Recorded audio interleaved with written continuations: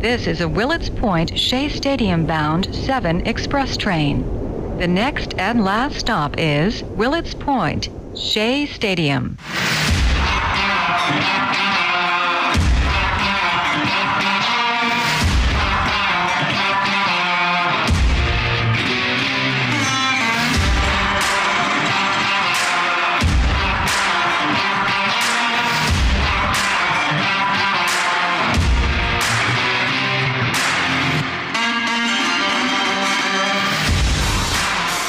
Oh, yes, it is the Subway to Shea podcast. Anthony Rivera here with you, talking about all the news and happenings surrounding that team from Queens, the New York Mets. Episode 90 from the Subway to Shea studios in my office. The hot stove ain't so hot. It ain't 90 degrees, but not even warm or lukewarm. I know my guest coming up says it's freezing, and I have to agree, feels like we're in an ice box right now. Hopefully next week things will pick up during the winter meetings in San Diego, and we will be covering it if any news drops. But until then, I said I had a guest coming on, and we're going to bring him on right now because a huge event is taking place this weekend for Met fans. The Queens Baseball Convention, the QBC, is happening. It's a fan fest run by Met fans and is a mix between Comic-Con and a baseball card show. I love how they worded that.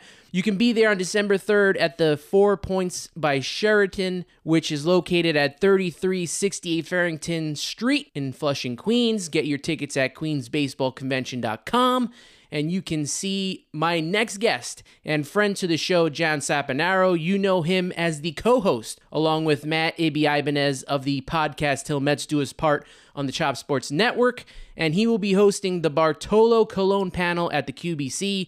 John's also a stand-up comedian, host, actor, voiceover artist. He works for Monster Jam and has a podcast on the Jets as well. John, first off, how are you? And secondly, dude, you're a jack of all trades. What don't you do, brother?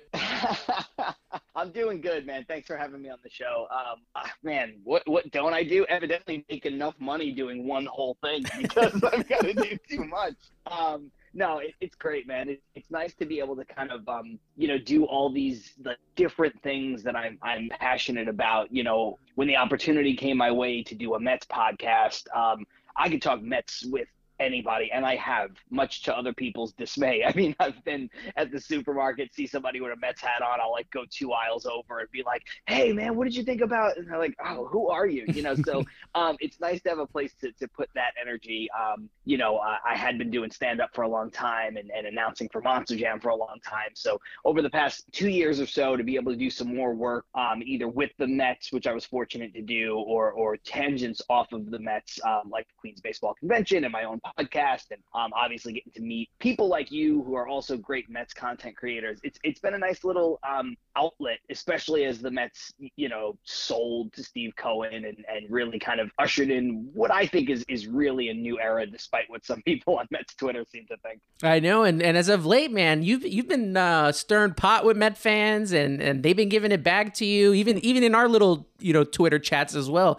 People don't mind chatting in with you, and you don't mind giving it back either. No, it's funny. I don't I'm not like a bad dude, and I don't try to troll, actually. But I just think that some people sometimes miss the mark of what we're doing or what's going on, or I got into it yesterday, I think, with somebody. I don't know if that was on one of our sub tweets or whatever, but dude was like, actually this, and can't you just make this point without trolling? And it's I make that point all the time to beat writers, because I think that a lot of beat writers are absurd. Hey, you could cover team. You don't have to be always positive. You are part investigative reporter. Something comes out, break that news. But as a comedian, these guys are out there cracking jokes that are the worst conceived, poorly written, or lowest hanging fruit jokes you could possibly put together. So I'll usually take those guys to task. But this dude turns around and says to me, like, couldn't you just say you don't like that deal without, like, using hyperbole? And I'm like, dude, I don't work for the Mets. I don't work for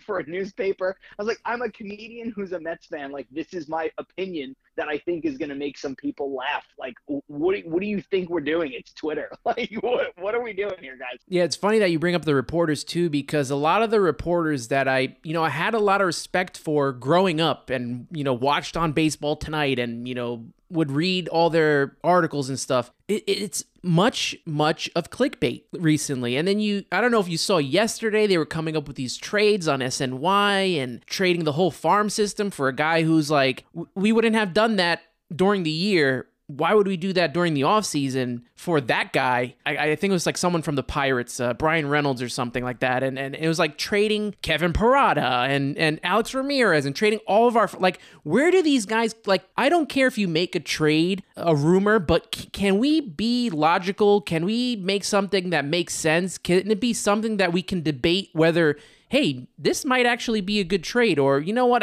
I wouldn't do this because of this. Not something to just have us click on and tune into. Yeah, well, it's funny because that's the exact tweet, or that's the exact post that I got into it with somebody over. Because, yeah, you're right. They wanted to trade. They proposed 3 top 10 prospects, Ramirez, Mauricio, and Parada, plus I think it's Hamill, who's like our 12th ranked prospect. So basically 4 of our top 15 prospects for 27-year-old Brian Reynolds. And look, I like Brian Reynolds. I think he's a good ball player. But my response to that tweet, which got some likes and some laughs or whatever, was, F it, why don't we just trade our entire top 15 for Adam Frazier?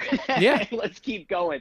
And the dude was like, Brian Reynolds is so much better than Adam Frazier. I'm like, I understand, but like, and then he's like, actually, if you look at FWAR, he is the 5th most valuable center fielder in baseball. And I'm like, guy, like, I understand he's good, but like, let's not make it sound like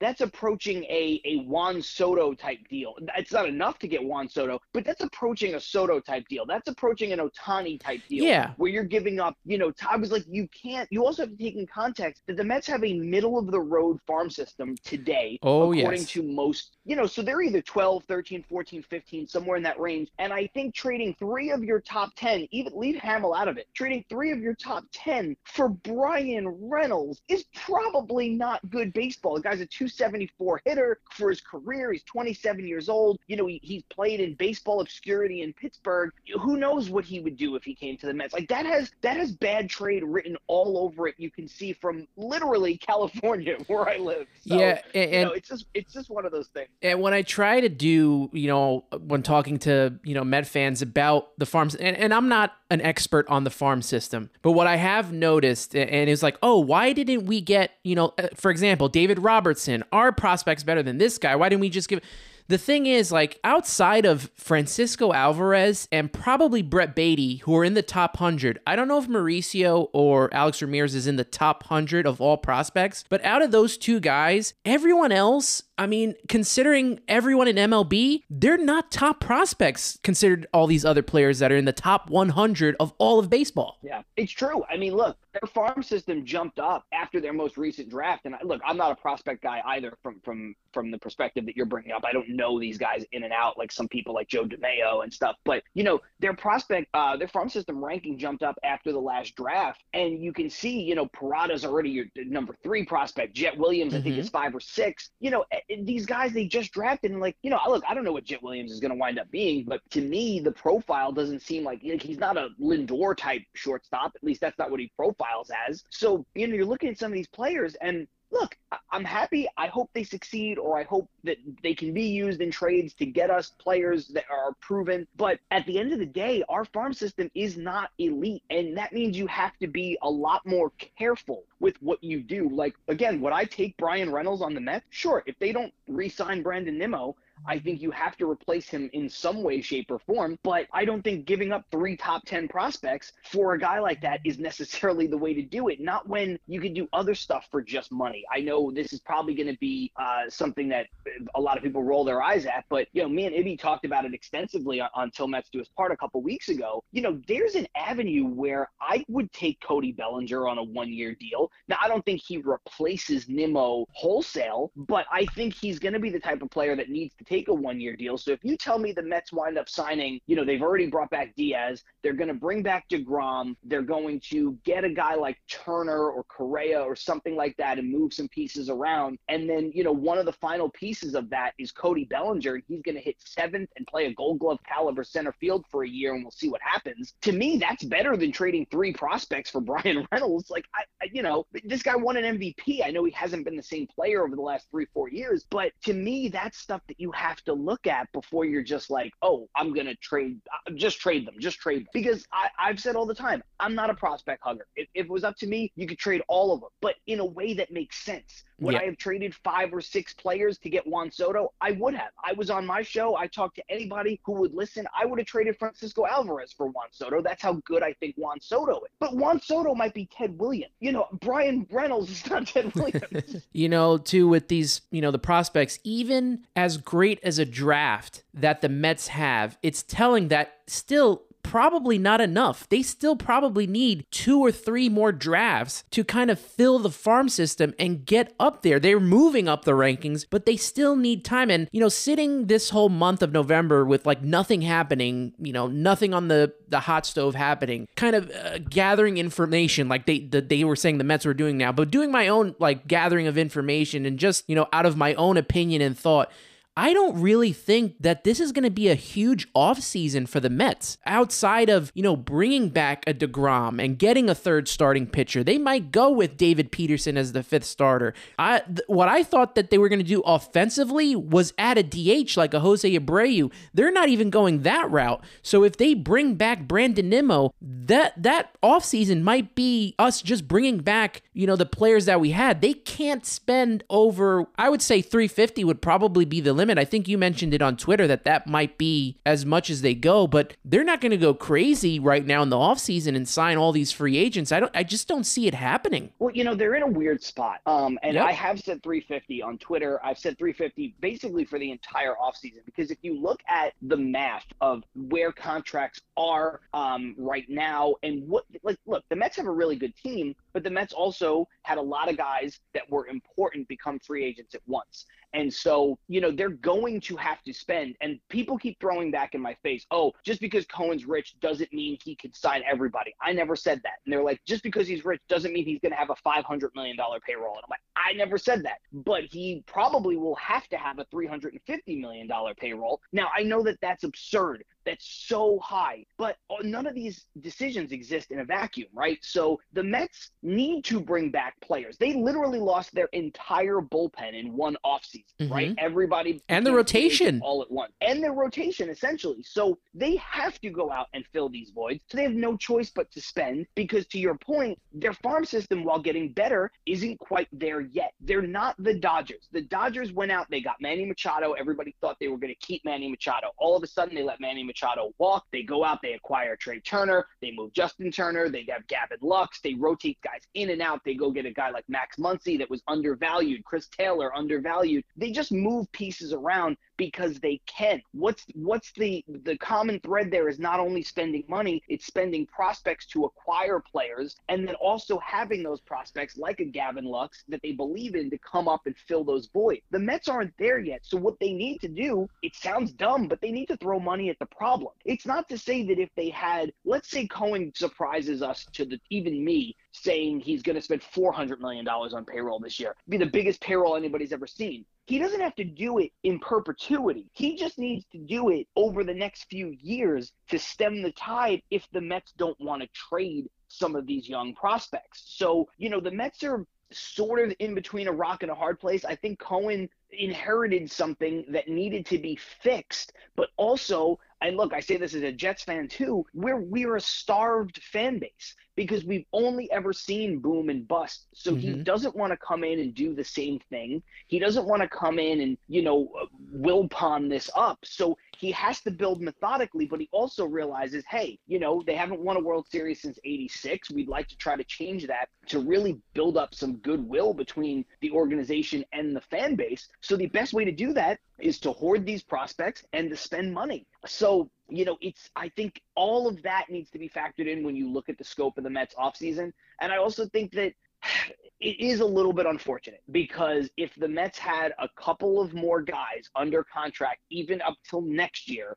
they wouldn't have to be in this spot this year. It is really, really, really tough. And I don't envy Billy Epler or anybody else in scouting. I don't even envy Steve Cohen that he's looking at this and going like, I might have to spend an absurd amount of my money this year just to put a team on the field that was as good as the team last year that didn't win at all. So, I do acknowledge that they're in a weird spot. I just think that some Met fans are a little too down on it because, look, Steve Cohen said 3 to 5 years for a World Series. No one else said that. And I think when you can't guarantee a World Series, but what you can do is you can put yourself in the best position over the course of a season to make the playoffs and compete for a World Series. And if he doesn't spend enough money to do that, that's going to be the talking point. It's going to be like, hey, Steve, what happened to this thing you said 3 years ago?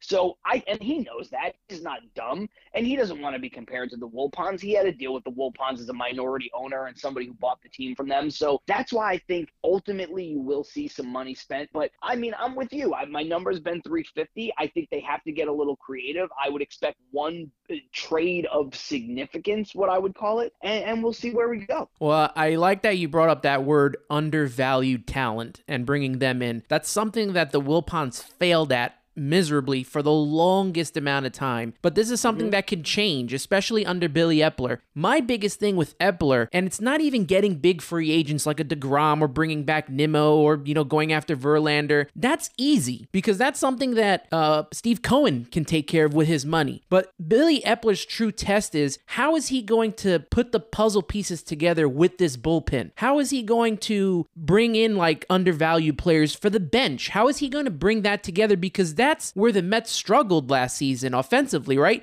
Getting that production from the bench. They didn't get that. Tomas Nido was one of their better players, but even that's not saying much. Luis Guillorme was hurt some of the time.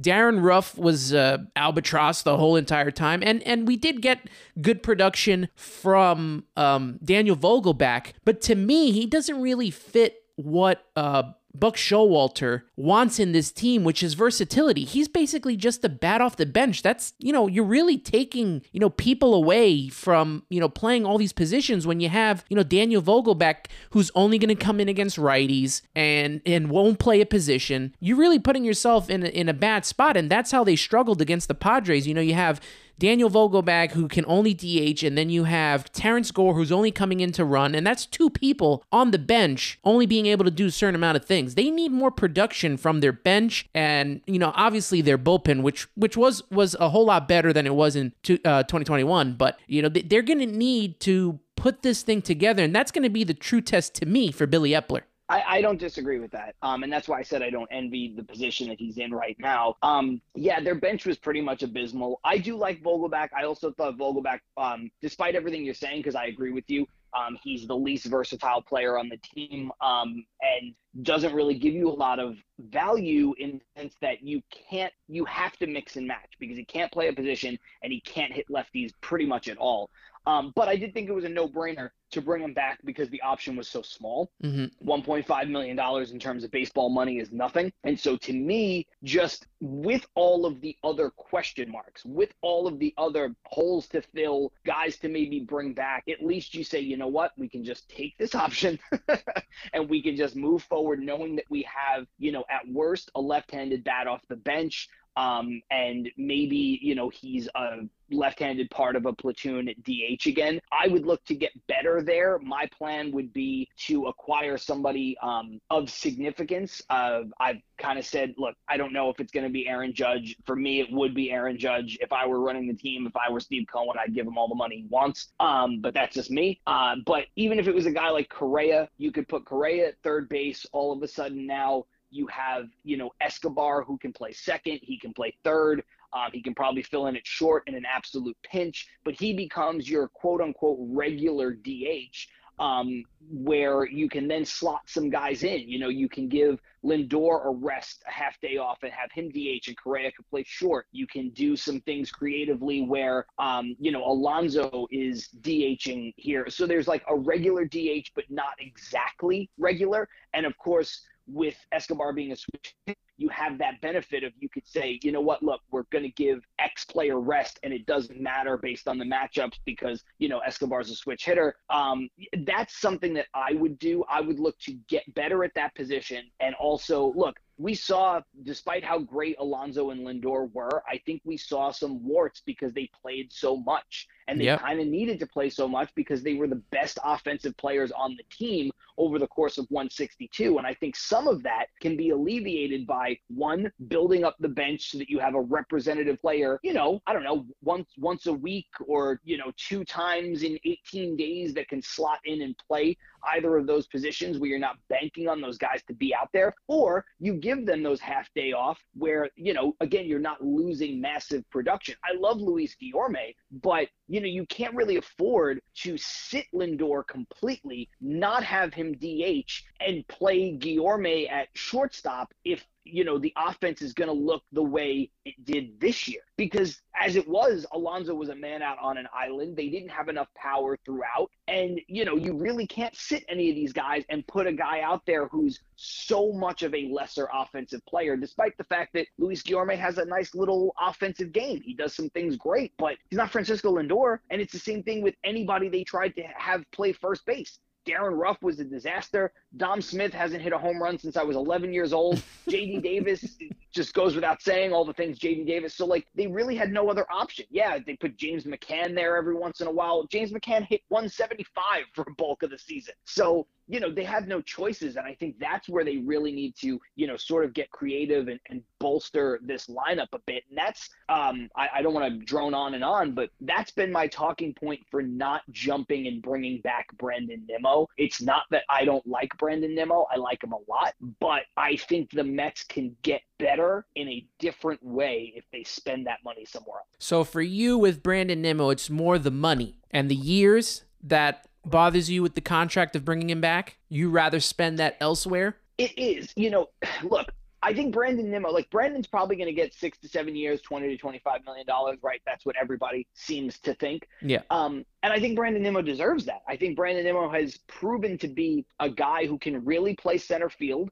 He obviously is an on-base machine. He's got gap-to-gap power. He's probably going to hit you 12 home runs, maybe 15 or 18 on a really good year. But I look at Brandon Nimmo as a guy who's almost 30, has only played 150 plus games once in his career, which was last year. And to me, I'm not sure if the Mets can invest that kind of money in that kind of player in this kind of offseason where they have so many other holes to fill. I think it would be great to bring back Brandon, but I also think the Mets need ideally a right-handed hitter. I think the Mets need somebody with more pop. I also, look, for everything Brandon Nimmo does great, I think that there are other people who, at least in the short term, are under contract that can do that job. So if you tell me Brandon Nimmo has to lead off, I counter that by saying, well, I think Starling Marte can lead off. I also think Jeff McNeil can lead off. Yeah. I think in the right matchup, I think Mark Canha can hit lead off. And then when you go to playing center field, well, I think that Starling Marte can play center field still. I think that Mark Canha can play center field. Now, neither one of them are going to be as good as Nimmo was last year. But again, and I don't necessarily want to weaken the defense, but I think because they have so much they have to spend on, they need to be careful about how they do it. And that's why I've long said there is no free agent that fits a team better than Aaron Judge fits the Mets, because he automatically becomes your center fielder. He plays a great center field. And instead of getting what Nimmo gives you in terms of on-base percentage and speed, you're now getting a guy who can hit third in the lineup, offer protection for Lindor and Pete, and you have another right-handed hitting power threat. To me, that would be the ultimate, wow, this would be incredible. You don't have to start square peg round holing with Trey Turner and Correa, and where do you play these guys? Do you have to pay them like shortstop, but they don't play shortstop and stuff like that? So to me, that would be the ultimate way that I would go. But it seems like they're not going to invest what it's going to take. It's probably going to be another $40 million a year contract. And so to that point, I get it. But that's, for me, with Nimmo, it's the money, and it's not that I don't think he deserves it. And it's also the fit. And it's not that he doesn't fit this team, but I just don't think he fits it's this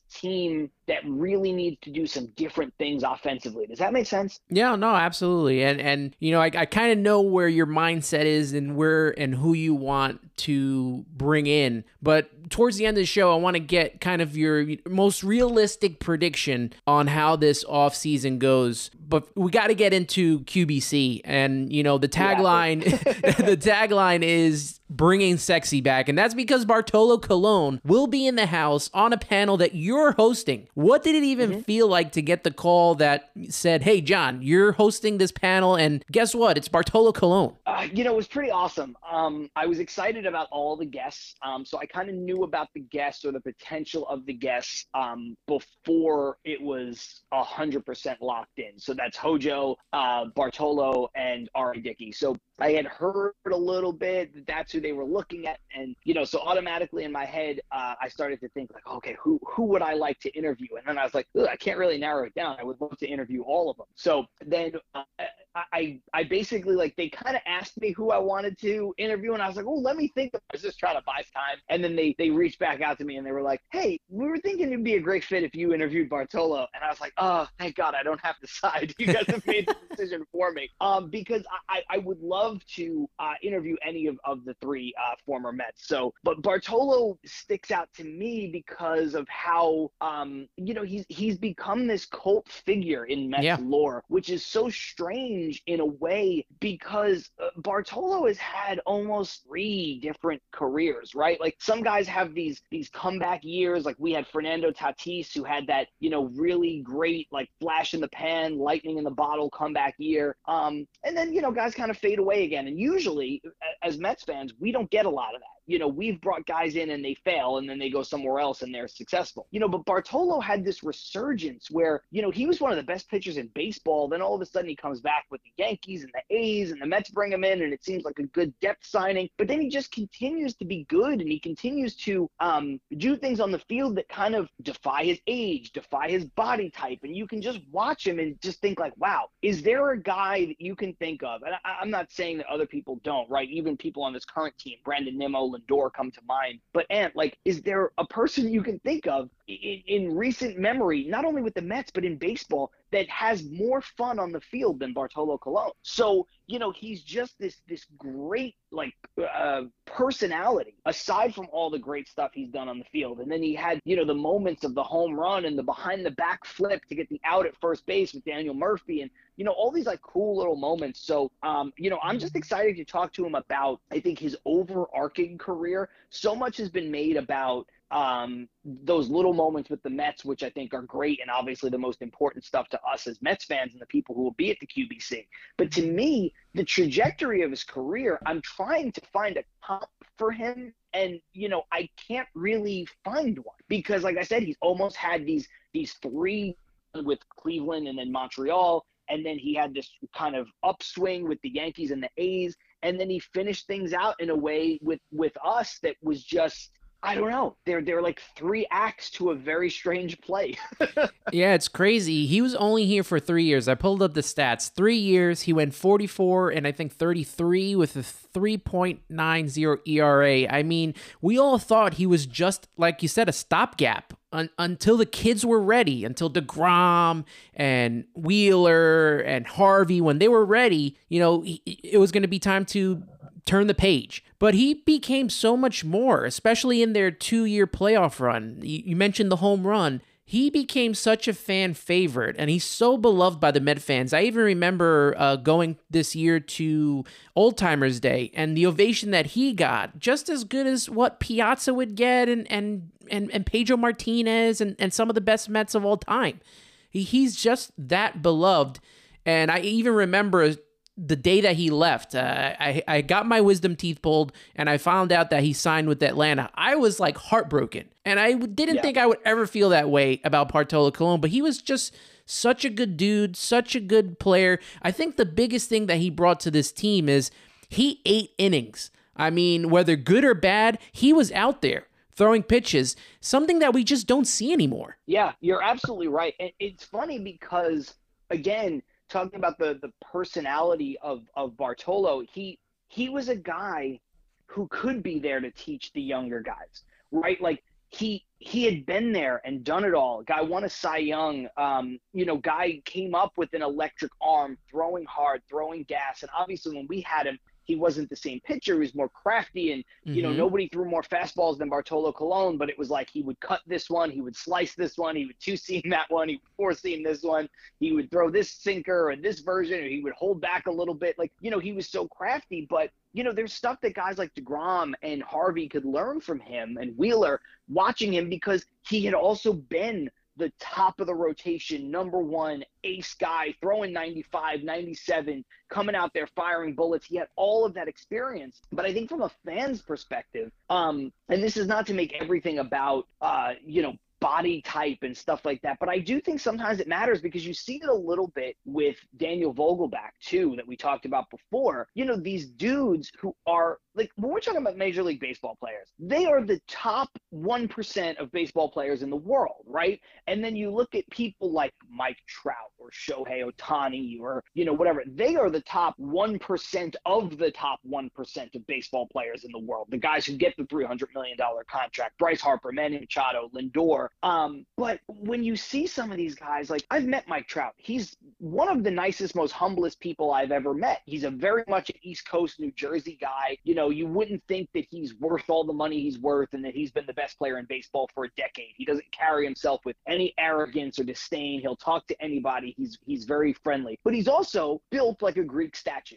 Right? Like, he looks like the most impressive athlete you've ever seen. He could be a football player with that build. He could do a lot of different things with the build that he has, but he plays baseball. And I think when you look at guys like Bartolo, you look at guys like Daniel Vogelback from a fan's perspective, you just go like, man, one, it's relatable. Like, it's relatable to average folks who are just fans. And the other thing is, it becomes this very impressive story where you're like, wait, Bartolo is 41 years old, pitching in the major leagues, and he's not Tom Brady, right? Like, Tom Brady doesn't eat anything but like, an ounce of white rice 4 times a week. And so he has to be, completely built the way that he is to, be able to endure what he's going through at 45 years old. And you're like, look at Bartolo Colon, man. Look at what this guy's doing. So I think part of it is that I don't want to make the whole narrative about like, oh, he's this husky, jolly guy. Like, it's not that. But I do think that factors into it, because you're just watching a guy who is he's a elite athlete in a regular person's body that people can easily connect to. Yeah, you're right. And I think too, also, for baseball players, it's a little different. I think being ripped and all that is overrated. You got Babe Ruth. He was a big guy. I mean, look at Keith Hernandez smoking in the dugout. Like, I mean, the players. Even Cespedes would smoke. Yeah, you're not talking about ancient history. And I just think that the baseball players, they want them to be these ripped, chiseled guys like in other sports, basketball, football. And I don't think that's necessarily needed in this sport. I think it's all, more stamina, more cardio. Look at Darryl Strawberry. Obviously, he was a strong guy, but when he first came up, he was this, toothpick. He was a thin guy, and he was just hitting home runs like nothing. Yeah, no, you're absolutely right. Like, I don't take away from the fact that you don't need to, because I agree with you. You don't need to be this like unbelievably ripped, like great physique person to play baseball. I think that's evident throughout time, and you've mentioned a few people. But I do think there's just something to be said, because in all the other sports, like if you're a fan of multiple sports, which I think it's fair to say most people are, right? You like at least 2 sports that you're like, oh, I'm really invested in these. You're just constant, especially in today's day and age here in, in the 2020s, like you're just shown people all the time that are like, this is what this guy does for his training program. Like, I think it's the social media age. I think it's the time that we live in. It's just like you're bombarded with like, look at LeBron James. LeBron James could play tight end. And then all of a sudden you look at a guy like Carmelo Anthony and you're like, I mean, Carmelo was great in his prime. He didn't look like LeBron. He wasn't ripped to shreds. You look at a guy like Kevin Durant, and like, obviously Kevin Durant's in good shape, but you want to talk about a guy like, I think his legs might be thinner than mine. So you look at some of these guys, and it's nice to see that other side. But with a guy like Kevin Durant, it's also like, it's clear that he's an elite athlete because he has unbelievable physical gifts, because he's taller than, 90% of the population or whatever. So I think when you look at guys who play baseball, it's just always easy. I know a lot of, New Yorkers and baseball fans in general don't like this next person I'm going to mention, but Jose Altuve is a cool story because he's Jose Altuve. He's like 5'4", 5'5", whatever he is, 5'6", I don't know. But that's how tall I am. I'm 5'6". Dustin Pedroia, you look at these guys and you're like, I think I could play in the bigs. You know what I mean? You can do it where you can, I don't know. I think it's just a different kind of inspiring story with these guys. And the fact that Bartolo was able to remake himself and remake his career, again, I think 2 separate times off of his unbelievable early success, is another thing that's just inspiring. I think that would be the case regardless of what he looked like. I think if he was, this unbelievable, great shape guy and that was the stuff he preached, a la Tom Brady, I think people would still be like, listen, man, it's still pretty incredible. Everybody loved Jamie Moyer pitching, into his late 40s. Yeah. Was not the same kind of guy. But like I said, I think Bartolo he did it 2 separate times. Came back as a reliever, then people were like, oh yeah, he'd be a good depth piece. Oh no, he's going to Oakland and he's starting again. What? What do you mean he's starting again? He's 38. He hasn't started a game in 5 years. They're like, it'll be fine. And then it was. And then it was like, oh, the Mets signed him. And I remember when the Mets signed him, I was excited about it, but there was a little part of me that was like, man, Oakland usually gets this stuff right, and he was relatively cheap. He's the kind of guy that they might look to keep. Why aren't they keeping him? This seems like a bad Mets move written all over it pre-Cohen, with the Wilpons. And all of a sudden it wasn't. The guy he was out there, like you said, pretty much every game, and he took his lumps. He had those great games where he would go 8 innings and give up 1 run or no runs. And then he had games where, he would give up 5 runs, but he would still go 6 or 7, and that really helped out this team because it let us not kill our bullpen every day. Yeah, it was definitely a great deal that really worked out for the Mets, and it's a great deal that you get to, interview him and talk with him on this panel. It starts at 4 p.m. on Saturday at the QBC. You also mentioned R.A. Dickey will be there. He's going to be doing a panel at 12 with Roger Clark, and then there's also Hojo, Howard Johnson. He'll be doing a panel at 2 p.m. with Lori Rubinson.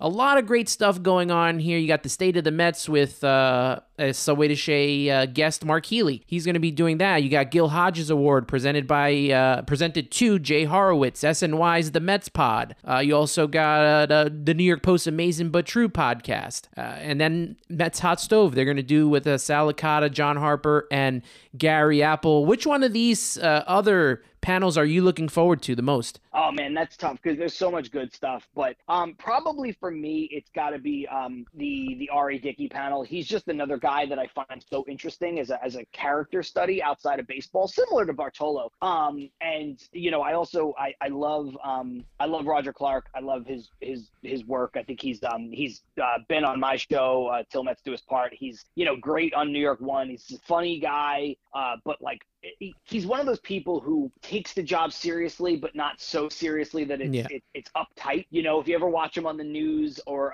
when he was a guest on our show or at the QBC last year, he likes to have fun, and you can tell he's having fun doing it along the way. And also he's a great sports fan. He's a great Mets fan. He's a great Jets fan. So I'm looking forward to that because I think Roger will be able to get some good stuff out of R.A. I think R.A. is a guy who I've never met him, so I don't mean to speak. He's had an interesting story. He's had an interesting story and interesting life. Exactly, and I think that sometimes he seems like a guy from his tenure with the Mets that also at times doesn't take himself too seriously. But I also think that R.A., which is fine, that R.A. has a message. I think R.A. always had interest beyond baseball, and I think a lot of it is because, look, before he reinvented himself as a knuckleballer, R.A. thought that his career was going to be over, before it ever even started. So I think when you look at, I think he has this, he's an insightful guy, he's an in-depth guy, and so I think Roger will be able to get some good stuff out of him, but then I think he'll also, in the course of the panel, I think he'll be able to get some stuff out of him that's, the lighter side of R.A. Dickey, because Yeah. I think R.A. kind of has both of those personalities. And if you go back and you look at some of the best pitching seasons by starters on the Mets, R.A. Dickey may have top 10, maybe ranging around top 5, because, I mean, obviously Seaver has a whole bunch. And then you go with Doc and DeGrom. But R.A. Dickey, that season he won the Cy Young, that's one of the best pitching seasons I've ever seen. I was glued every day or every time he came out to pitch a game. It was that good. Yeah, you're absolutely right. You're 100% right. I mean, it was appointment television. As for somebody who, I've only lived through the DeGrom and R.A. Dickey. I was really young for Doc, and obviously I'm not old enough to see Seaver at all. But I think you're probably right. If we had all the great Mets pitching seasons lined up, R.A. Dickey probably gets pushed out of the top 5 just because of the otherworldly greatness of, the 2 Cy Young years from DeGrom. Seaver's probably got 2-3 years, maybe more. You want to start nitpicking on some of the Seaver years so that he's not 1 through 4 on your list. Yeah. And obviously there's the Doc year in 85. And so, just because of the greatness, he probably gets pushed just outside of the top 5. But without looking at any of the numbers, I think just on paper, you can make an argument that he would be in that top 5 for that one season. So, he's definitely top 10. And, you probably want to say he's maybe 6, 7, or 8, which is great when you look at what he was able to accomplish. And he was, at times he was unhittable that year. It was maybe the most impressive thing I've ever seen. Didn't he have back-to-back one-hitters? He did have back-to-back one-hitters, and doing it with a knuckleball that you can change speeds off of, again, similar to what I was saying about Bartolo, how you utter the phrase out loud, like changing speeds on a knuckleball, and you're like, how does someone even do that? Yeah. It's incredible. Yeah, and I always used to love them do slow motion on his pitches.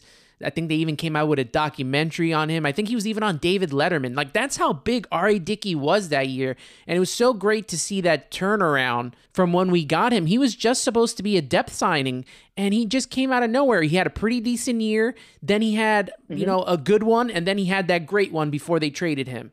And that kind of, he really changed the course of the organization through that trade as well, because it helped send them to the World Series in 2015 with, Travis d'Arnaud having a really good season, Noah Syndergaard being called up. He is a part of, the fabric of that 2010 to 2020 decade. Yeah. Yeah, in so many ways, you can't write the story of those Mets without R.A. Dickey. And it's not just because of his personal accomplishments on the field for us, but yeah, what he brought back in a trade.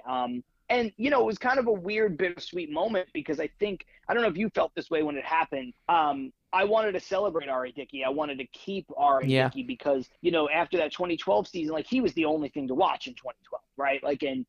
It kind of felt like, oh man, how could we let this guy go? But deep down, I knew it was the better move. Deep down, I knew we weren't going to be all that competitive the following year. And we kind of needed to cash out on him because there was no guarantee he was going to be that good the following year. Whereas, you're sitting on a Cy Young winner, and that you can trade him when his value is the highest. So, it was a little bittersweet, but I did get it. And look, it wound up paying off. And I know people feel certain ways now about Syndergaard and d'Arnaud for different reasons, for each other, for each one of those guys. But that was a trade you make 100 times. Oh, yeah. 100. Yeah, we can't be revisionists and look back on certain things and be just because this guy left or this guy didn't play well and now he's playing well on another team. That's just setting yourself up for just more pain, more anguish. But R.A. Dickey, man, what a story that is. He'll be on at 12 p.m. with Roger Clark, and I've had interactions with Roger Clark on Twitter. I got to get him on the show at some point. Looking at the rest of this, doors open at 10:30 a.m. QBC goes off air 6 p.m. You need to buy admission ticket packages to enter QBC, and they contain, the admission in, an autograph for one of the players, and you can purchase that separately, queensbaseballconvention.com. Hey, Met fans, Anthony Rivera of the Subway to Shea podcast, just cutting in, wanting to end this episode right here. Me and John had such a great conversation, went over an hour long, and I decided, why not cut this into two parts. So we're going to have two parts. I wanted to make sure that the QBC got the proper due since it's happening this weekend. So we're going to cut the interview right here. We're going to come back on Monday with the second half of the podcast. It will be episode 91 coming back, and me and John talk about Eric Chavez becoming the bench coach and what that means for the Mets moving forward and what it means for the managerial position moving forward as well. And we're going to get into that. We're also getting into predictions. What John thinks is going to be the most logical moves that are going to happen and how this offseason will finally play out for the New York Mets. But that's going to happen on Monday. I hope you enjoyed this episode. So we're going to cut this part of the episode right here. The episode went so long that I said, you know what? I'm going to give you guys 2 episodes. We're going to drop this one, and then on Monday, we will drop the next episode, part 2 of my conversation with John Saponaro, podcast co-host of Till Mets Do Us Part, and we will get to that on Monday. But we're going to wrap it up right here. You can follow Subway to Shea on Twitter, Instagram, and TikTok at Subway to Shea. Listen to the show on Anchor.fm, Apple Podcasts, Spotify, Google Podcasts, and Pocket Casts. Turn on your notifications to never miss an episode of Subway to Shea. If you're a new listener to this podcast, welcome. Thanks for joining us, and I hope you consider subscribing on any of the platforms I just mentioned. Also, make sure to share it with your fellow Met fans. Let them know this is the podcast they should be listening to if they are a New York Mets fan. If you've been a supporter this whole time, I can't thank you enough, and this show wouldn't be where it is without you. And because of you, Subway to Shea is global. This podcast is not only played in the United States, but also reaches across the globe. So no matter where you listen, please take a few minutes to write me a review and let me know what you think of the show, what you like, what you don't like. You can do that on Apple Podcasts and Spotify by giving me 1 to 5 stars. Hopefully you're giving me 5 stars. And on Apple Podcasts, you can even leave comments in the review section that will help me know what needs to be done to make this show even better. Don't forget to follow my work for Rising Apple. Rising Apple is a New York Mets site on the Fansided Network, and you can read my articles along with a lot of other great writers on that website by going to risingapple.com or checking out the links in the description of this week's podcast episode. Make sure to follow Rising Apple on Twitter at Rising Apple Blog and the Fansided Network at Fansided. Thank you everyone for tuning in. I appreciate you so much, and that will do it for this week's podcast episode. Don't forget, listen, subscribe, share, and review. For Anthony Rivera, you've been listening to Subway to Shea, and always remember, let's go Mets.